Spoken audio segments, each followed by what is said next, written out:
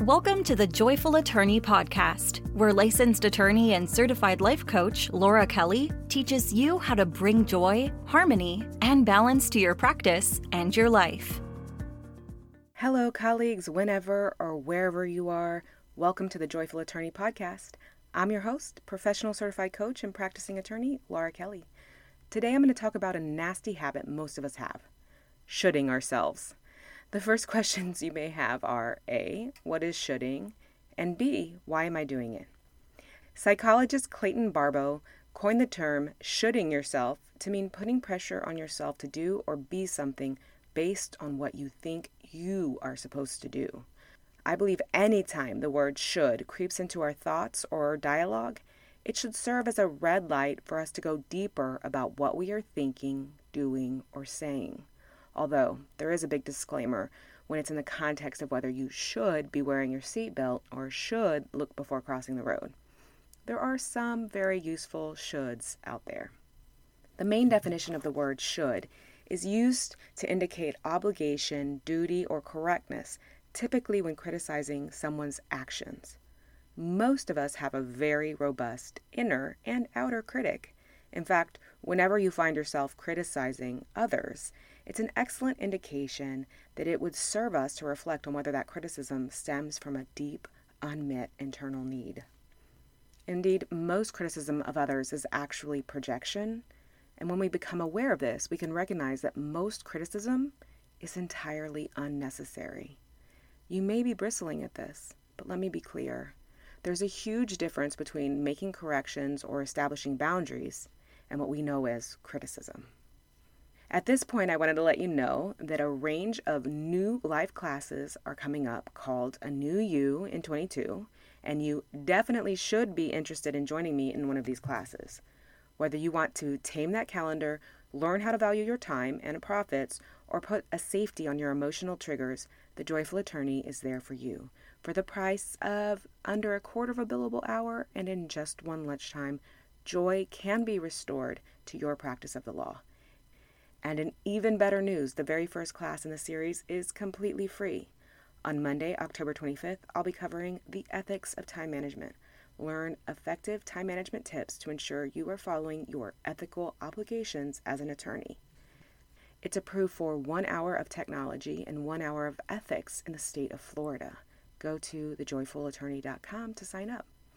Now back to the business of shoulding. Now, here's what I know. Typically, there is no one that we are harder on than ourselves. So many of us hold ourselves to extremely high, if not impossible to meet, expectations. And as a result, we engage in a lot of inner and outer criticism, from self-perceived bad hair days to feeling that we're not good enough to be attorneys. Engaging with ourselves and others in this manner is so unpleasant. It simply doesn't feel good to criticize ourselves or others. Some of us believe that if we don't engage in self-criticism, we will lose our edge and won't continue to be successful. I actually believe that we've been successful in spite of our impossibly high expectations and criticism. Again, we know that we are engaging in self-criticism and impossible expectations when we are telling ourselves that we should have done something, or we should do something. Shoulding ourselves holds us to impossibly high standards simply because we can't go back in time and do something different. When it's past-focused, shoulding ourselves holds us to impossibly high standards simply because we cannot go back in time and do something different. What purpose does it serve for us to have a past-focused criticism of ourselves? It actually impedes an objective analysis of what happened because our perspective is already skewed with a negative self-judgment.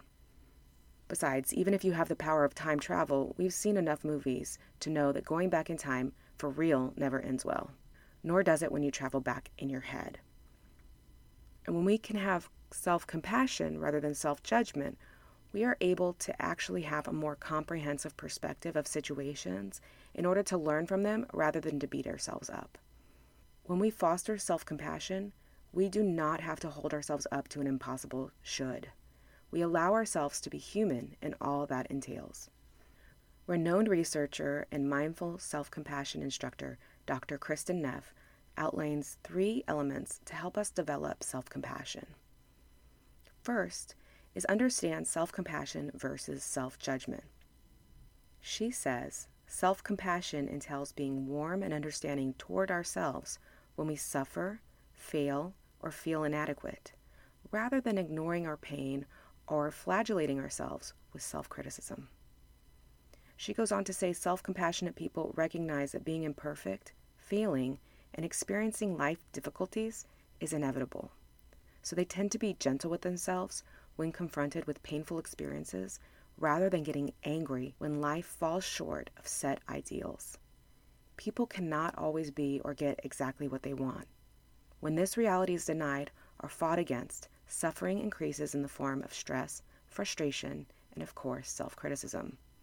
However, when this reality is accepted with sympathy and kindness, greater emotional equanimity is experienced. The second step, according to Dr. Kristin Neff, is understanding common humanity versus isolation. She says that frustration at not having things exactly as we want it is often accompanied by an irrational but pervasive sense of isolation, as if I were the only person suffering or making mistakes. It's important to understand, however, that all humans suffer. In fact, the very definition of being a human means that one is mortal, vulnerable, and imperfect. Dr. Neff says, therefore, self-compassion involves recognizing that suffering and personal inadequacy is part of the shared human experience, something that we all go through, rather than being something that just happens to me alone. And finally, Dr. Neff highlights the importance of mindfulness as opposed to over-identification.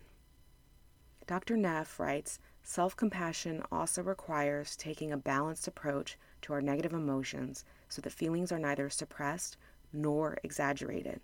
This equilibrated stance stems from the process of relating personal experiences to those of others who are also suffering, thus putting our own situation into a larger perspective. It also stems from the willingness to observe our own negative thoughts and emotions with openness and clarity, so that they are held in mindful awareness. Mindfulness is a non-judgmental, receptive mind state in which one observes thoughts and feelings as they are, without trying to suppress or deny them. According to Dr. Neff, we cannot ignore our pain and feel compassion for it at the same time. Mindfulness requires that we not be over-identified with thoughts and feelings, so that we are not caught up and swept away by negative reactivity. Quite simply, we begin to develop self-compassion when we cut ourselves some slack, when we give ourselves grace. We can take the example of tennis player Emma Raducanu, and I'm going to cut myself some slack for probably mispronouncing her name. The 18-year-old won the U.S. Open in September and was on a 10-game winning streak when she lost to another player. Emma said, "Going into the match, I didn't put pressure on myself because in my mind, I am so inexperienced. I am 18 years old. I need to cut myself some slack." Thinking about the pressures that caused Naomi Osaka to withdraw from competition, this is a healthy attitude. Pressure gives us diminishing returns. A little pressure and expectation can be motivating. Too much pressure and impossible expectations has the opposite effect.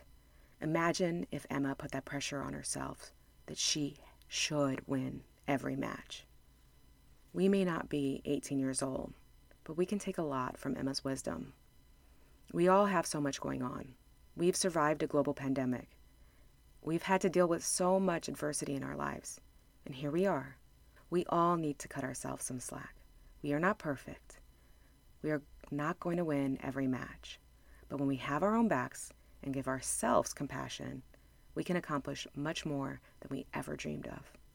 Until next time, stay joyful. Learn more about how you can work with Laura Kelly by going to thejoyfulattorney.com. Thank you for listening.